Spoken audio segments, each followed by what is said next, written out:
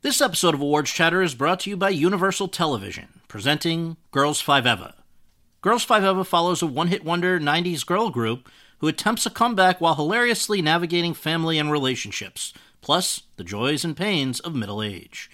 The show stars Sarah Bareilles, Renee Elise Goldsberry, Paula Pell, and Busy Phillips. Don't miss the series critics call the funniest show on television. Girls 5 Eva is now streaming on Netflix and is for your Emmy consideration for Outstanding Comedy Series and all other eligible categories. This episode is brought to you by Visit Williamsburg.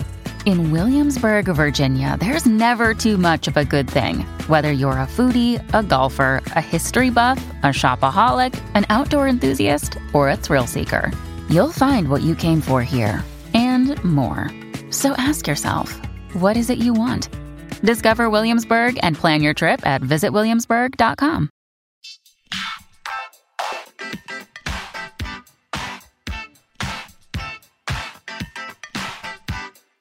Hi, everyone, and thank you for tuning in to episode 89 of Awards Chatter, the Hollywood Reporter's awards podcast. I'm the host, Scott Feinberg, and my guest today is Gloria Steinem, who has been a leader of the feminist movement for a half century, and who today, at 82, is continuing the fight in many ways, not least of all through the Viceland series Woman with Gloria Steinem, which highlights how violence against women drives global instability.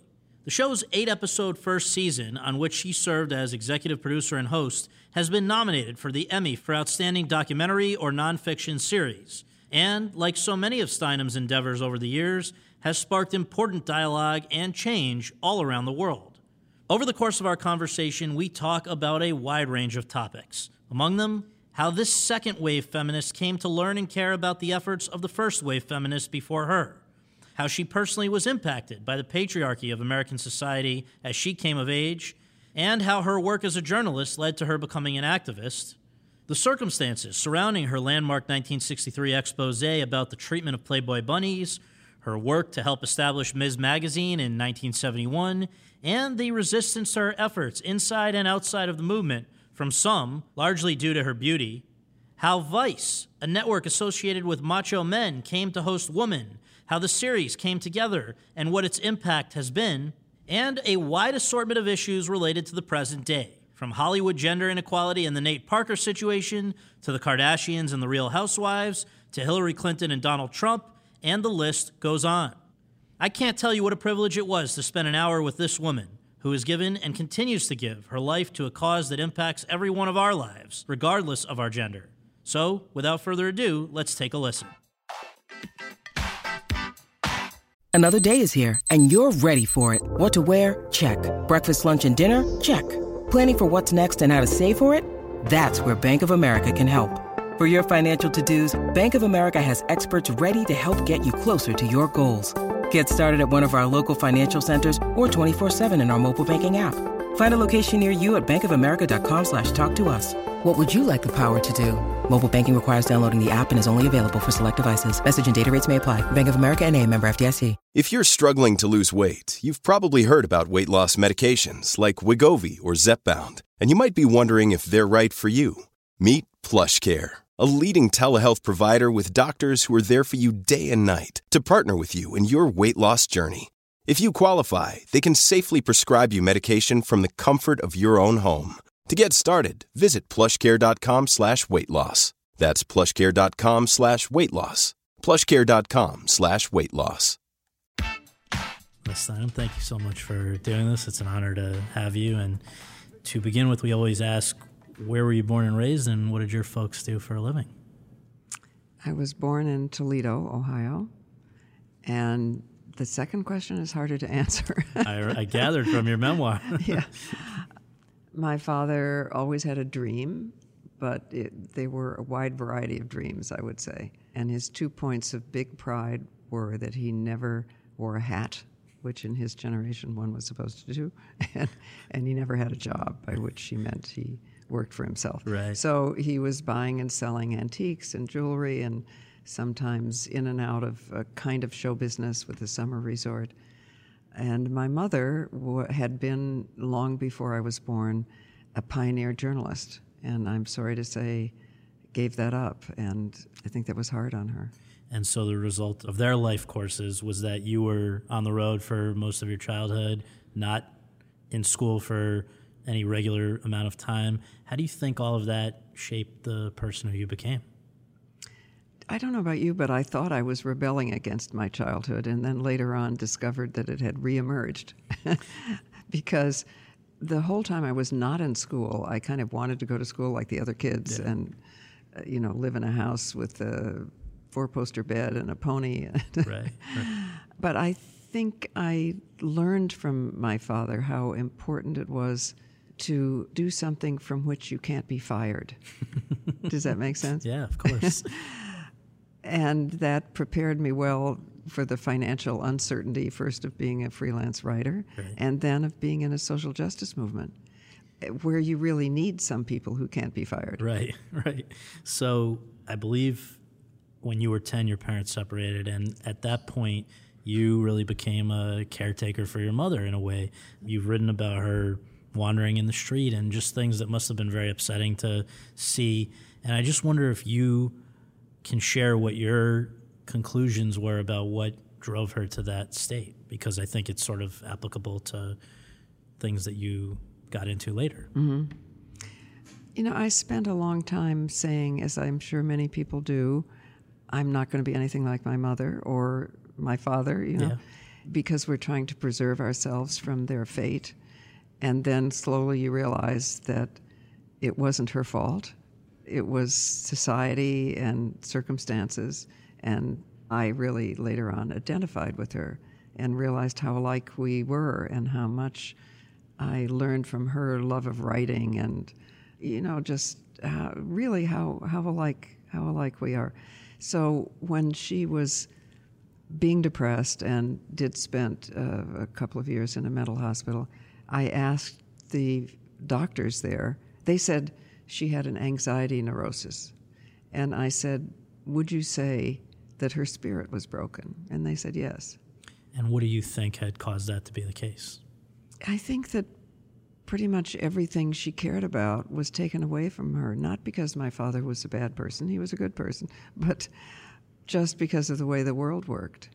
Meaning she would have liked to have had a career of her own. Yes. She used to tell me how later on, she told me how she wanted to go to New York with her girlfriend and try to be a journalist here. And she had all of these dreams, but by that time she was married with a child, my sister, who's 9 years older. She also fell in love with a man at her newspaper office, and maybe the guy she should have married instead of my father. They were nice people, but very different, right? And that was just unacceptable. So she detached herself from everything she loved and cared about, and I think that was very hard on her. So for you, when did you first become aware of, I don't know if it was the word or just the concept of feminism? Were you someone who knew about the first waivers before you ever even got involved with the movement yourself? No, I wasn't. I knew very little. I was attracted to things as a little girl, like Little Women, which happens to be a book in which the daughters and the mother are concerned about the real world and the Civil War and make a real community of people. So I was drawn to places that treated female people as human beings. I was reading both Nancy Drew and the Hardy Boys. Me too. And I knew that women had got the vote, but that seemed long ago, and it didn't seem relevant to my life. It really was quite a while before I began to realize that I could rebel publicly, not just secretly, as an individual. And when you did become aware of the fact that there were other people, even in your own era, who were doing this, Simone de Beauvoir, Betty Friedan, these were people that were just shortly before you, right? Mm-hmm. Were you hearing the counter arguments that were very loudly being made at that time about, these women are bitter, or they're anti-sex, or they're man haters, or whatever the counter narrative was that time? Were you aware that there was a sort of back and forth?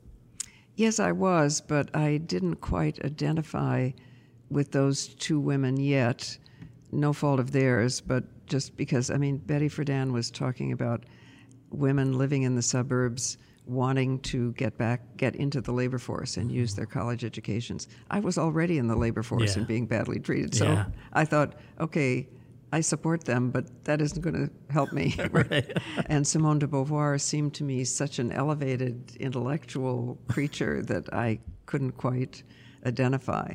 So it was really much more a combination of rebellious women and the civil rights movement and everything that began to say, wait a minute, this whole idea of labels of sex and race and hierarchy is just not right. It's just not right. We're all unique individuals and we can be who we are.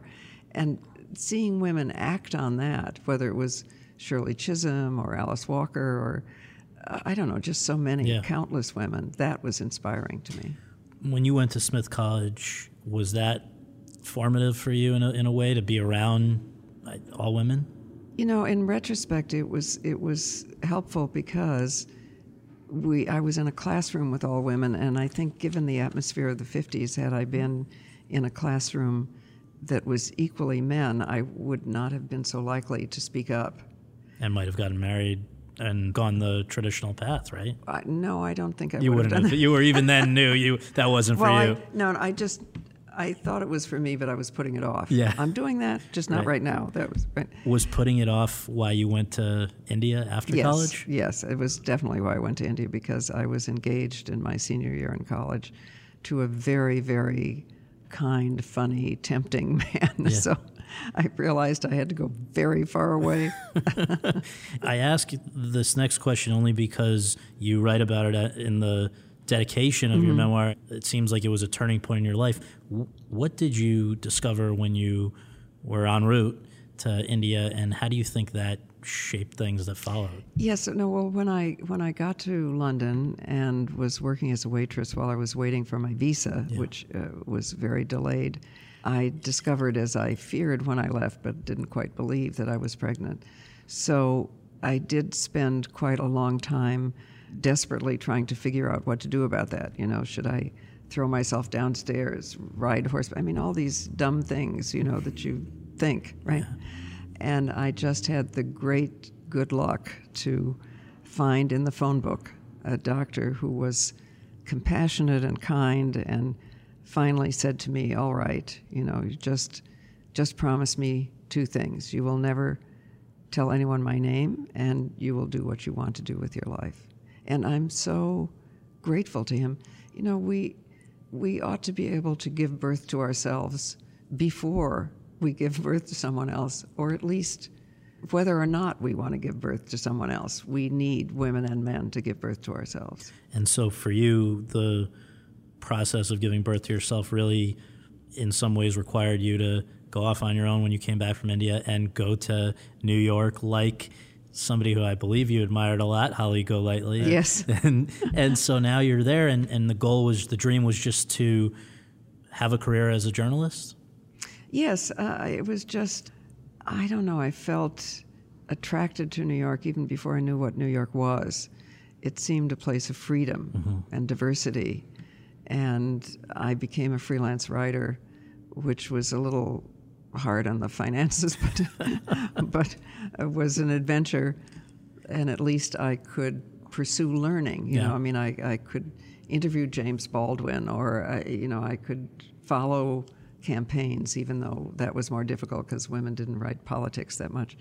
And also, I became part of a group of writers that started New York Magazine. Yes. And that was really the beginning of being able to write about what I cared about. Is it true that when you got to New York, you shared an apartment with pre-love story Ali MacGraw? That's true, yes. You just coincidentally worked out that, or did you guys know each other? Well, no, I was, Barbara Nessum, a wonderful artist, and I were roommates. Yeah. And Ali MacGraw was a friend. So when she was in between boyfriends, she came to stay with us. And I can't begin to tell you how great it was to have her as a roommate, because no matter what she does, she looks great. Yeah. She's like a cat. It's like having a great, beautiful cat to watch. That's so funny.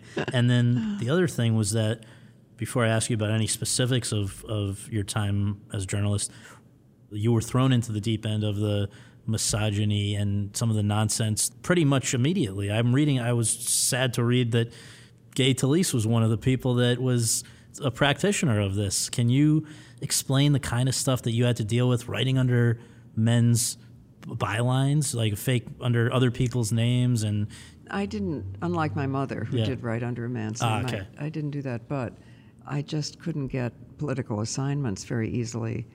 And I remember being sent by my literary agent to Life magazine, and the editor looked up at me as I entered and said, "We don't want a pretty girl, we want a writer, go home."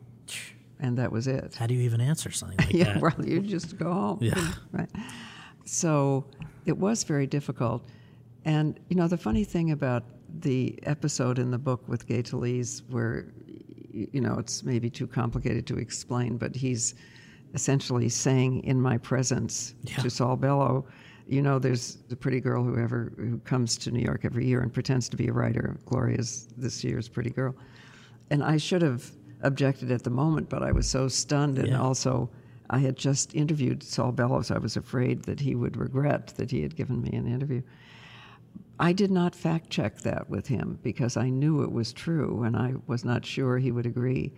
The New Yorker fact checked it with him when they did a piece about the book that included that. And he said, yeah. He didn't even deny it. Now, to be fair to him, maybe he thought that saying I was a pretty girl was a compliment. I don't know. Probably did, but it's still treating you like you're not there. Yeah, right. So I guess watching Mad Men must have felt like you were reliving some of the, I don't know if you did watch Mad Men. I did watch Mad Men, no, and I thought it was brilliant, although not as bad as it really was. Really? Wow. So the piece of journalism that, from what I understand, really brought you to prominence for the first time in a big way was the June 63 piece for Show Magazine about 11 days undercover as a Playboy bunny. And I just am curious how that came about and whether the response to it was more positive or negative in the immediate. I mean, it's certainly you were known, but were you known in the way that you wanted to be known? Were people interpreting it the way you wanted it to be interpreted?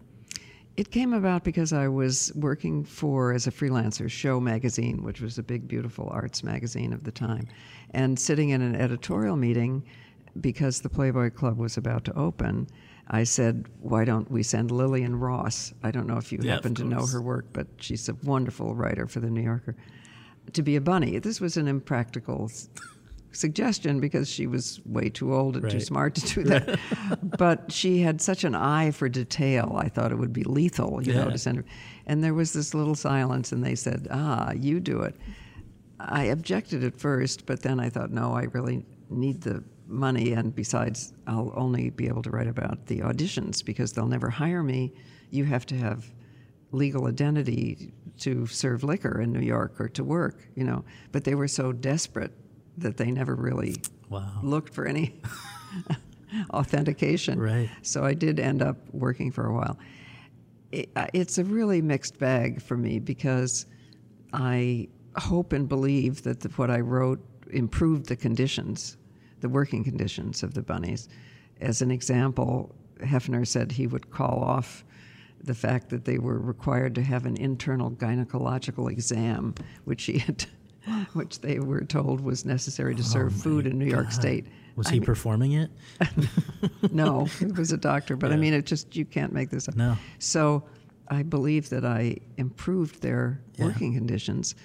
The club also sued me nothing happened, but it was, kind of an elaborate problem. So I'm basically glad I did it, but I do notice that now, as old as I am, people still introduce me as an ex-bunny, and especially if they don't like me, if they disagree. Right, they don't get the context. She only came to... Right. Well, just a couple months later, I read that you were in D.C. the day of the I Have a Dream speech, the March on Washington, and that another sort of event happened there that was an awakening for you of a sort. Yes, I had no real reason to be there. I just was magnetized to be there. And I happened to be marching in this huge mass ocean of people next to a woman and her daughter, her grown-up daughter. And when she, an African-American woman herself, looked at the platform, she kept saying, where are the women? Where's Fannie Lou Hamer? Why is Dorothy Height not speaking? And it was such a revelation to me because I had just accepted what was there. And it's also symbolic in an important way because African American women were way more supportive of feminist issues and way more likely, statistically speaking, to be doing that kind of work, and yet they don't get credit for it. You know, they're rendered invisible. People even call the whole movement white and middle class, which just was not true. Yeah. Is it true that you were in the White House 3 months after that when President Kennedy left for the last time? It's true. How? Yeah. What brought you there? I was doing research for an article that I think was for the Ladies' Home Journal or something. It was about style in the White House. I don't know. Yeah. So I was sitting there in Ted Sorensen's office. Yeah. Ted was a friend, and he, of course, was a wonderful speechwriter for President Kennedy. Just doing research, and I watched him run the speech pages out to President Kennedy, who was entering a helicopter with all the whirling blades and wind of the helicopter on the White House lawn. And, of course, that was the last time. Yeah, unbelievable. Yeah, right. You mentioned New York Magazine.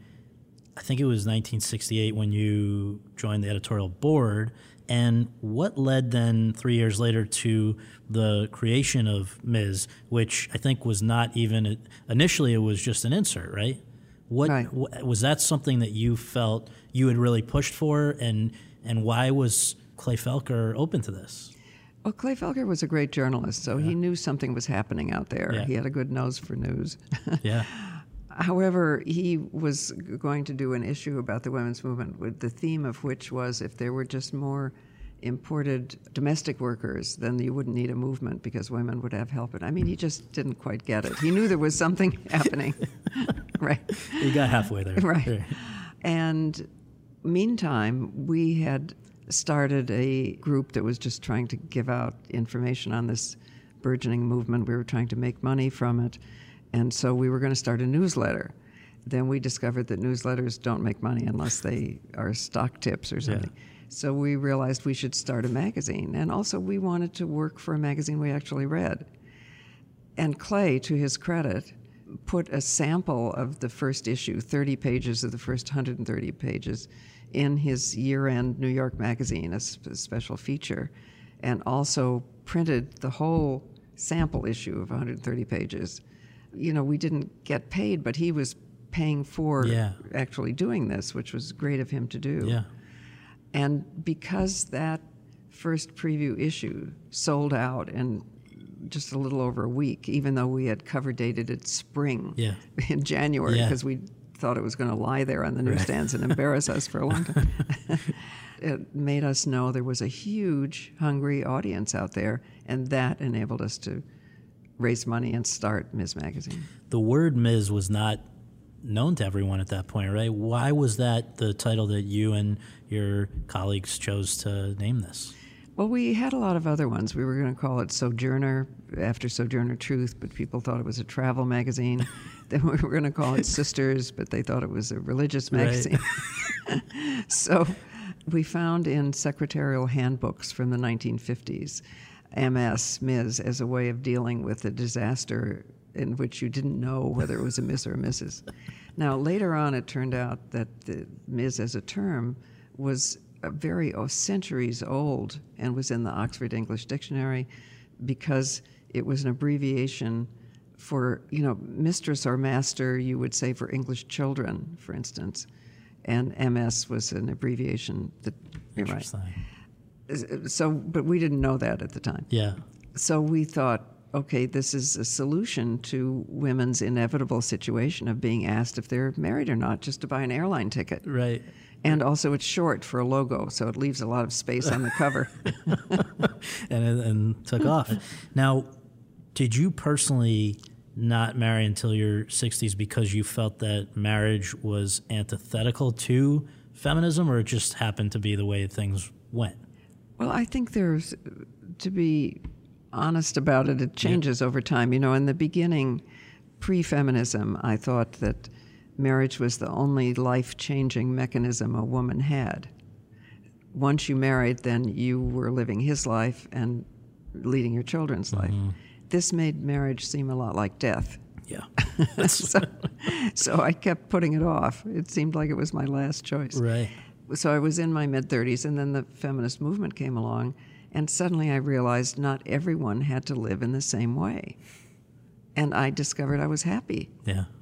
So You didn't need it. I wasn't.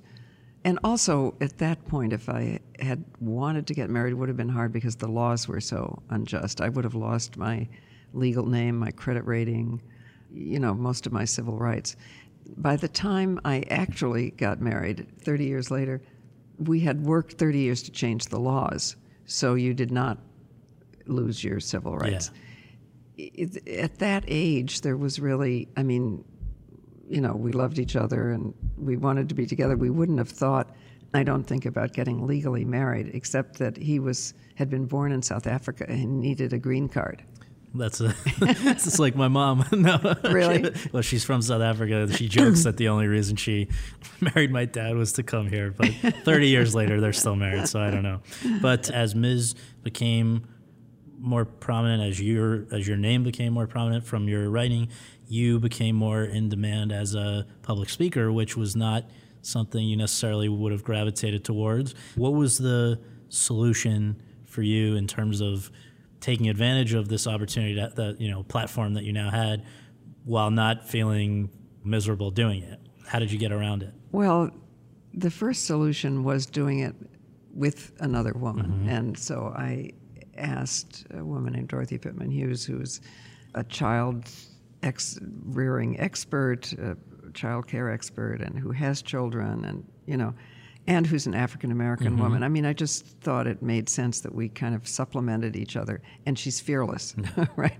So we spoke together. Then I did that with other women after she had a baby and wanted to stay home. So I couldn't do it by myself. I was way too scared to do it by myself.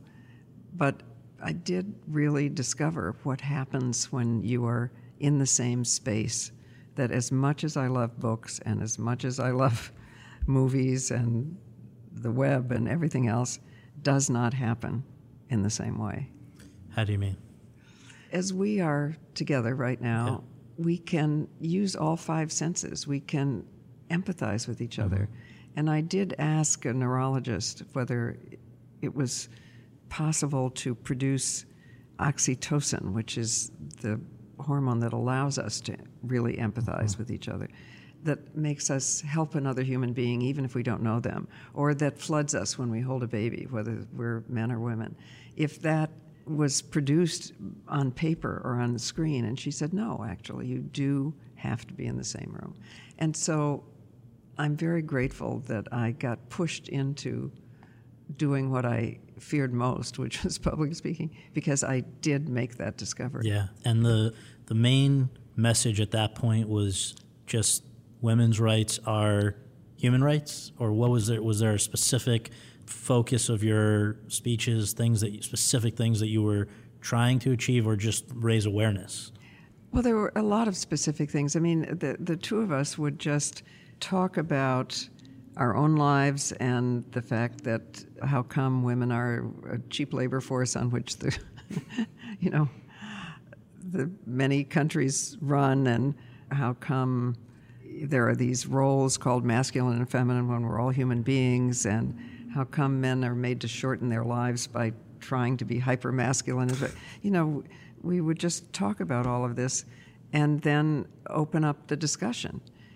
And somehow that released people to stand up and say, even in huge audiences, to stand up and say things they would, I think, not say to a therapist or to their family or something. Like that they'd had an abortion or something. Yeah, and also just where their dreams had gone and why they felt they had no identity unless there was a man standing next to them, and how bad this was for men because men didn't realize how little it mattered which man was standing next to them. Right? And also, if it was, when it really goes, then somebody on one side of the room asks a question and somebody on the other side of the room, because they come from the same city or something, answers it. Mm-hmm. And it just is magic, it just turns into a big organizing meeting, and you kind of feel like none of you is quite the same as when you came in. So that's what's kept you doing it through the present. Absolutely. Wow. Right. It's addictive. In those early years, I think that some people were unsure of what to make of you because the argument would go from some of them that, who's this person that's being put front and center? Is she being put front and center because of her beauty? Did that grate on you, knowing how hard you were working, that some of these people either couldn't or wouldn't see past the exterior? I did worry about it, and I still do. I mean, I always try not to appear by myself and not to appear in an all-white group or photo, or I don't know, because a movement is not about, a movement is huge and diverse, and I just do my best to try to represent that. But I do remember being rescued by an old woman, probably as old as I am now, who knows, who got up in an audience and said, as this was being discussed, as you and I are discussing, she said, "Honey, it's important for somebody who could play the game and win to say the game isn't worth shit." That's pretty So savvy. I said, "Oh, thank you. You've given me a purpose in life." Was it tough, though, to be the target of the people who didn't like what you were saying, where I guess the most famous example would probably be this Leonard Levitt 1971 Esquire article, She, where he's going after you instead of the things that you're talking about. You didn't sign up necessarily to be a public figure or a target. You were supporting a message, but you got in the firing line. How did that go? It was very painful, because he was accusing me of just attaching myself to one movement after the next, which, social justice movements are connected, but he wasn't seeing it that way. He was accusing me of being opportunistic and insincere and complete with a comic strip. It was painful. One event that happened a few years after that was the National Women's Conference in Houston, which you've called, quote, the most important event nobody knows about, close quote. And I have to admit that I don't know much about it. And when you said that, I wanted to ask you if you would provide me and listeners with why that would be the case. Mm-hmm. That's a pretty big statement. Not your fault, because the media really didn't cover it very well. Or worse, they covered it as if it were equal to a demonstration against it, which was held across town by anti-feminist, right-wing, anti-abortion groups. In fact, the conference itself was the result of 2 years of a conference in every state and every territory that elected delegates. For instance, in Albany, there were 2,000 women electing delegates from New York State, selecting issues.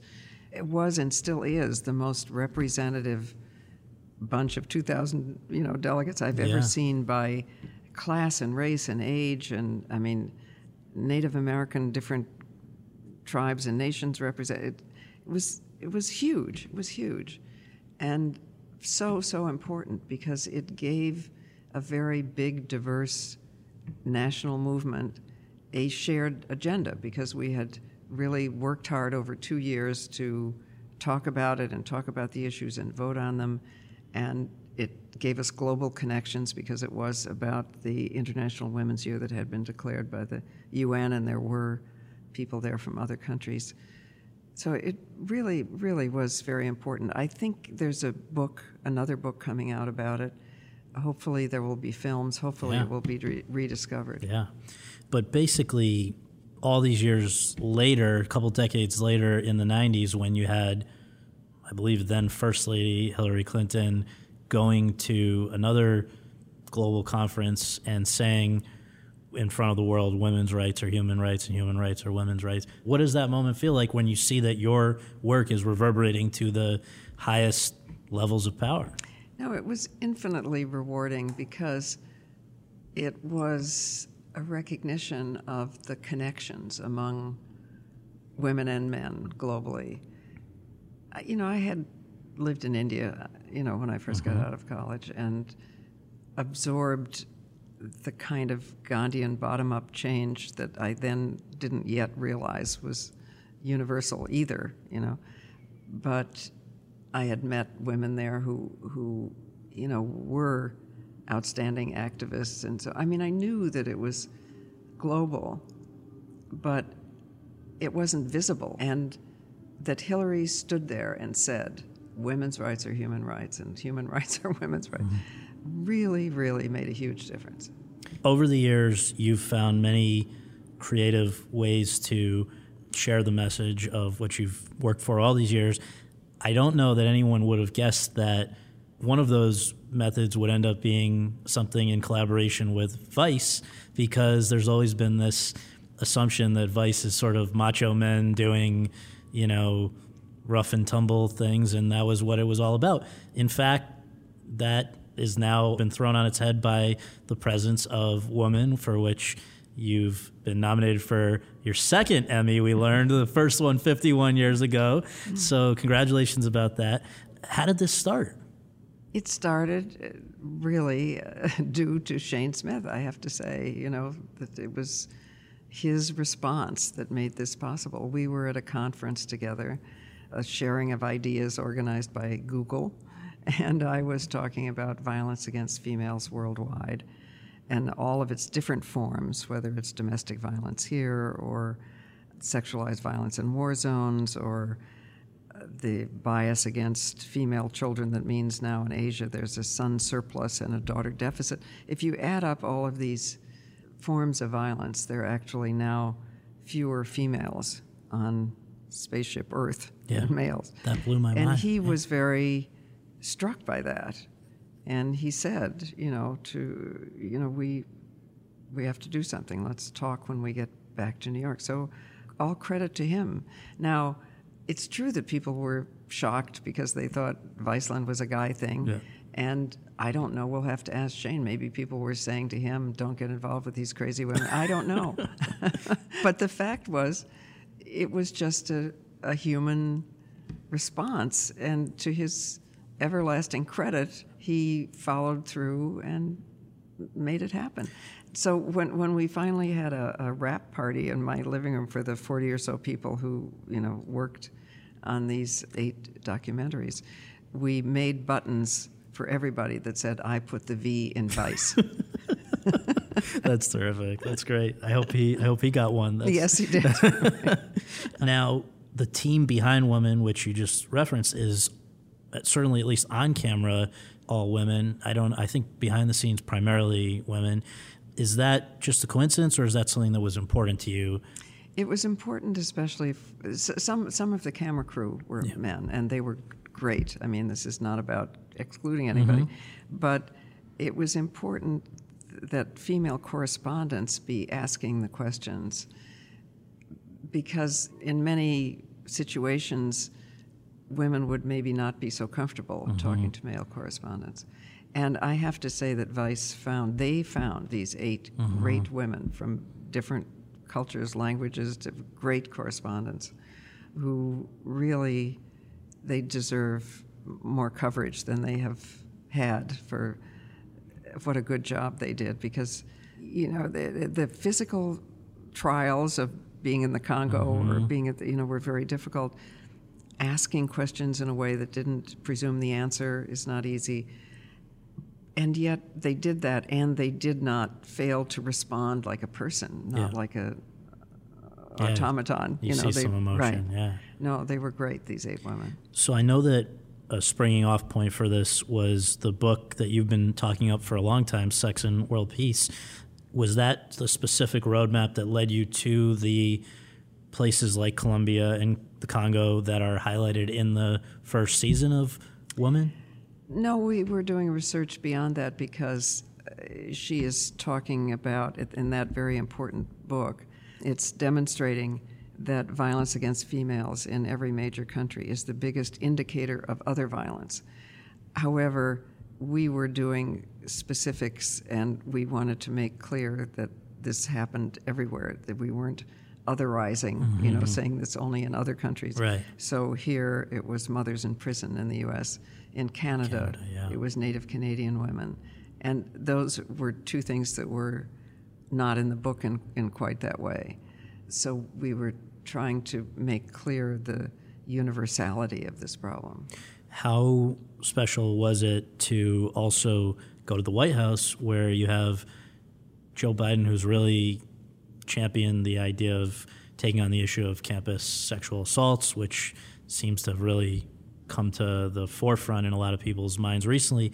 You're standing there in the White House with your TV series talking to the Vice President of the United States. I mean, is this a place that if somebody had said to you when you first moved to New York and got involved with these things 50 years ago, would you have believed that this could have led you there? No. No. It just seems like kind of amazing. And Biden also was a champion of the Violence Against Women Act. Yes. Altogether, which is, bigger than sexualized violence on campus.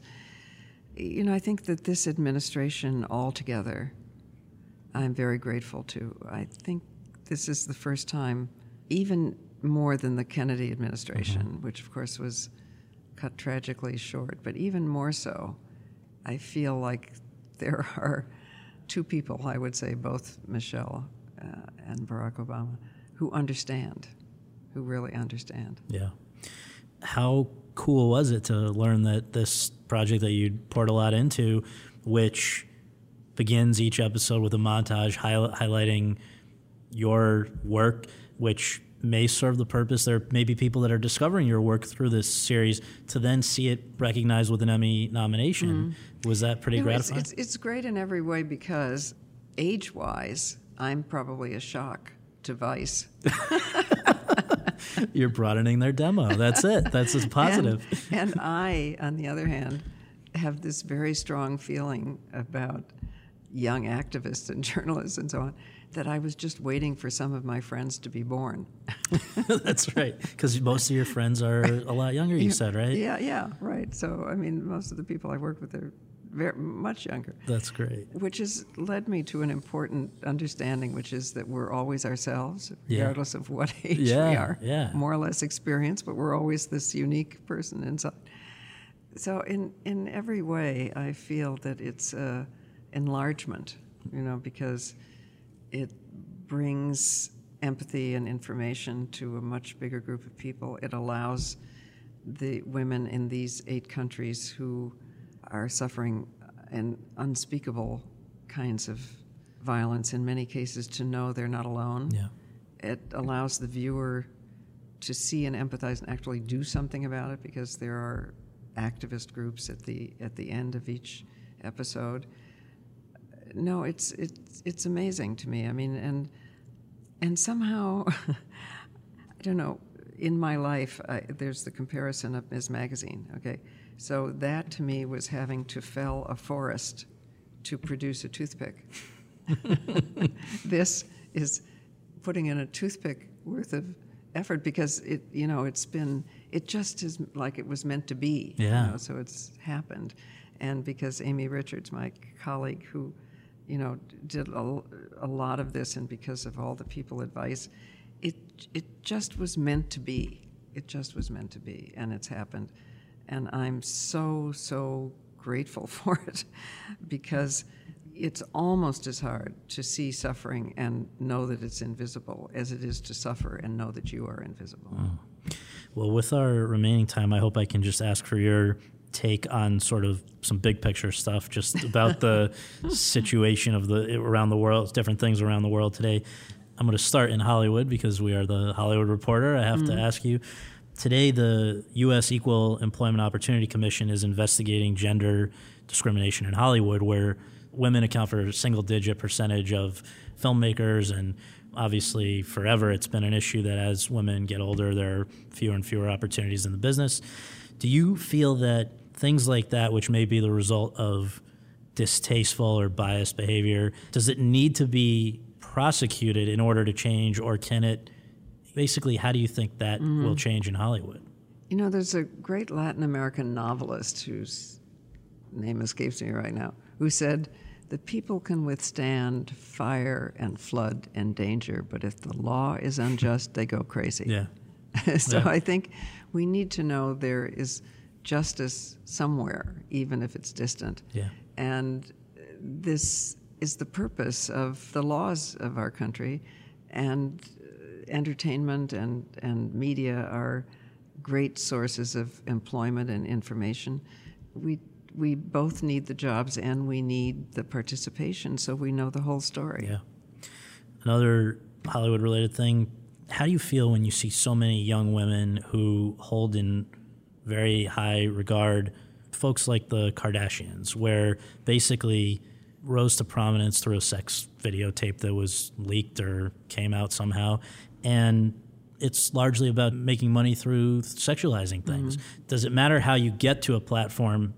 You know, now they might use it for good, but is it troubling to you how, in that case, somebody got to it? I think anytime we get to success by conforming, not being our unique selves, it's not what it could and should be.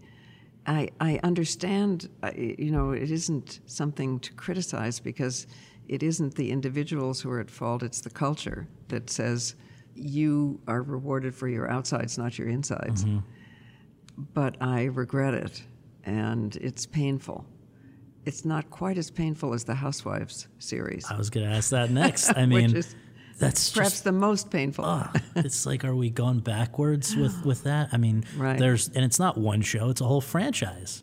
It's the closest to a female minstrel show that I can imagine. Right? Interesting. And again, I understand why, because those women are looking for a way to start their business or get to be known to have I don't know. I mean, it's not to criticize the people who are in the game. It's to change the game.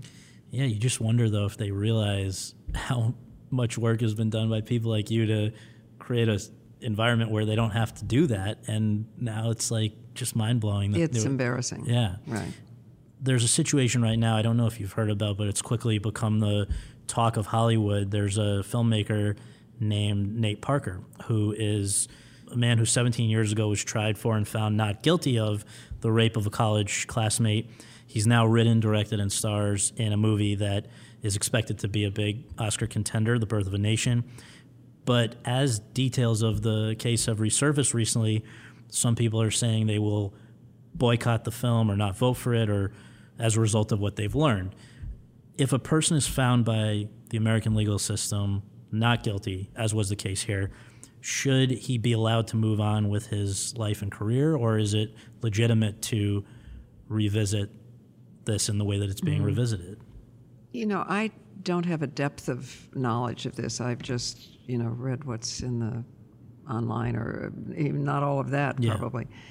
It sounds as if he has taken this very seriously. Not only was there a process in the past, but he is not making light of this as others who have, in situation of sexual assault. So I really feel like this is something that is not to be commented on by me or decided by me. I don't know enough. I'm sure. not there, I think we're know all learning still. what's authentic and what isn't authentic. But I hope that, as in the case of Anita Hill, for instance, the country is learning to take these kinds of assaults seriously. Yeah. Who have been the most important men in your life and in the service of the feminist cause? Well, there are so many. I mean, I think in a lot of ways, if you could have privilege and refuse it, you're more virtuous than people who don't have the choice. So, there are just a lot of men. I mean, one, Dr. Mukwege, is very much part of this series. He's a doctor in the Congo who has established a hospital, invented all kinds of surgeries to put women back together again after these brutal sexual assaults. I mean, I think in a way it's like the battle against apartheid. Yeah, really. Yeah. Right. And there are many heroes like this. I believe, if I recall correctly, that you had once said and sort of correctly anticipated that it would be even harder for a woman than for a person of color to become president. What's your outlook now, 4 months from August, September, October, November, ahead of this presidential election? What do you think is going to happen? Well, I didn't say that because I think there's not a competition of tiers, if you know what I mean. I mean, injustice is injustice. Right. It's just that I think because most of us are raised by women, we are likely to associate female authority with childhood and perhaps feel it's not appropriate to public life just because of our experiences. I think that's changing, though, as we see more and more diverse women in public life. In this particular case, in this election, she has to win. So are you enthusiastic about her, or would you be in favor of anyone except Trump? No. Yeah. I am very enthusiastic about her. Absolutely. She is a miracle to me that she can withstand the amount of distortion and criticism and hatred and trivialization that she has endured. Really, really, really remarkable. As for Trump, he is a fraud. Yeah. We here in New York know that he is not a successful businessman. Right. He is a successful con man. If he had just invested his inheritance, he'd be richer than now. He's gone bankrupt so many times. Is he a misogynist? Is he a threat to women? I don't want to dignify him with the idea that he could be a threat. He's so foolish. When you see people like Sarah Palin enthusiastically supporting him, or now Kellyanne Conway becoming his campaign manager, do you feel like feminism has been perverted or forgotten in these cases? No, I feel in a way they're just very useful examples of the fact that it's not about biology, it's about consciousness. Right. I mean, there's always somebody. Look, there's Clarence Thomas, who also goes against the majority views and needs of his community, as does Sarah Palin, as does this campaign manager. It just proves that it's not inborn, it's consciousness. You had said once before, and I love this, that, quote, "It's very disheartening to confront someone who looks like you and behaves like them," close quote, which seems to fit those folks. Why have you not run for political office? Does it just not appeal to you? Can you be more effective doing what you do now? No, I don't think so. I think my job is to make the people who run for office look reasonable. Well, that's good. What is your guiltiest pleasure? Like something that would really surprise people. Does Gloria Steinem like the NFL, or something random that people just would never expect? No, I have to say I don't love the NFL because I went to a big Midwestern high school which was football crazy. Right. So I kind of got inoculated. Right. That was enough. I don't know. I love old-fashioned disco dancing. Do you think that really counts? Yeah, that's great. Where do you do it? I'm hooked on ice cream. Well, sometimes I do it. I just get up from my computer and turn on the Bee Gees? And sometimes I go. Not often enough do I go dancing, but sometimes. That's great. I also love to tap dance, which probably is more fun to do than to watch. That's great. What has been your biggest mistake? Oh, gosh, how long do we have? I've made a ton of mistakes, but I would say I would characterize the biggest group of mistakes as doing over again things I already knew how to do because they were useful, or I thought they might be helpful, or I needed approval, or all kinds of reasons. But instead of doing things I didn't know how to do and pushing myself more, and that includes writing, not writing enough. Interesting. What has been your greatest accomplishment? I don't think I know. I mean, I say that because you don't have a global view of yourself. That just doesn't happen. So, I mean, the other day I was in a hospital to take a test that wasn't important, but, and there was a guy delivering food to the office, right? So he was an African-American man in his 50s. And he said he knew who I was. He said how glad he was to meet me, how much he felt we were doing the same kind of work. He even knew who I'd been. He knew all kinds of things. It was like instant recognition and friendship. Yeah. And that is a gift. If people know what you care about and you know what they care about, it gives us companionship. It gives us a feeling that we're not alone. I don't know, it's in those instantaneous moments that I feel just the most totally, I don't know, lucky, knocked out, glad to be alive. It's just present in that moment. Yeah. How do you think your life would have been different if instead of having that abortion, you'd instead had the child, married the fiance who you were kind of running away from, and led that trajectory? What would your life have been?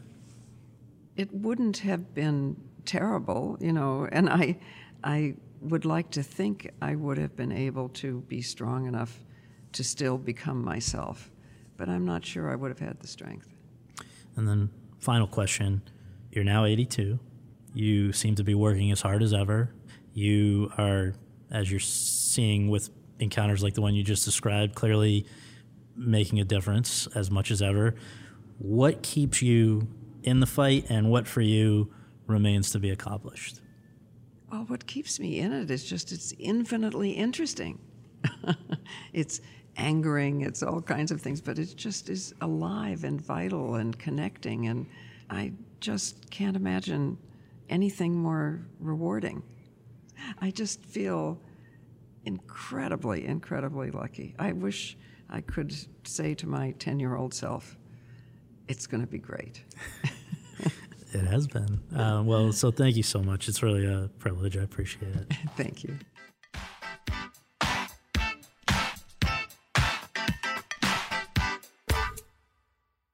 Hello, it is Ryan, and we could all use an extra bright spot in our day, couldn't we? Just to make up for things like sitting in traffic, doing the dishes, counting your steps, all the mundane stuff. That is why I'm such a big fan of Chumba Casino. Chumba Casino has all your favorite social casino-style games that you can play for free anytime, anywhere with daily bonuses. That should brighten your day a little. Actually, a lot. So sign up now at ChumbaCasino.com. That's ChumbaCasino.com. No purchase necessary. VGW Group. Void where prohibited by law. See terms and conditions. 18+.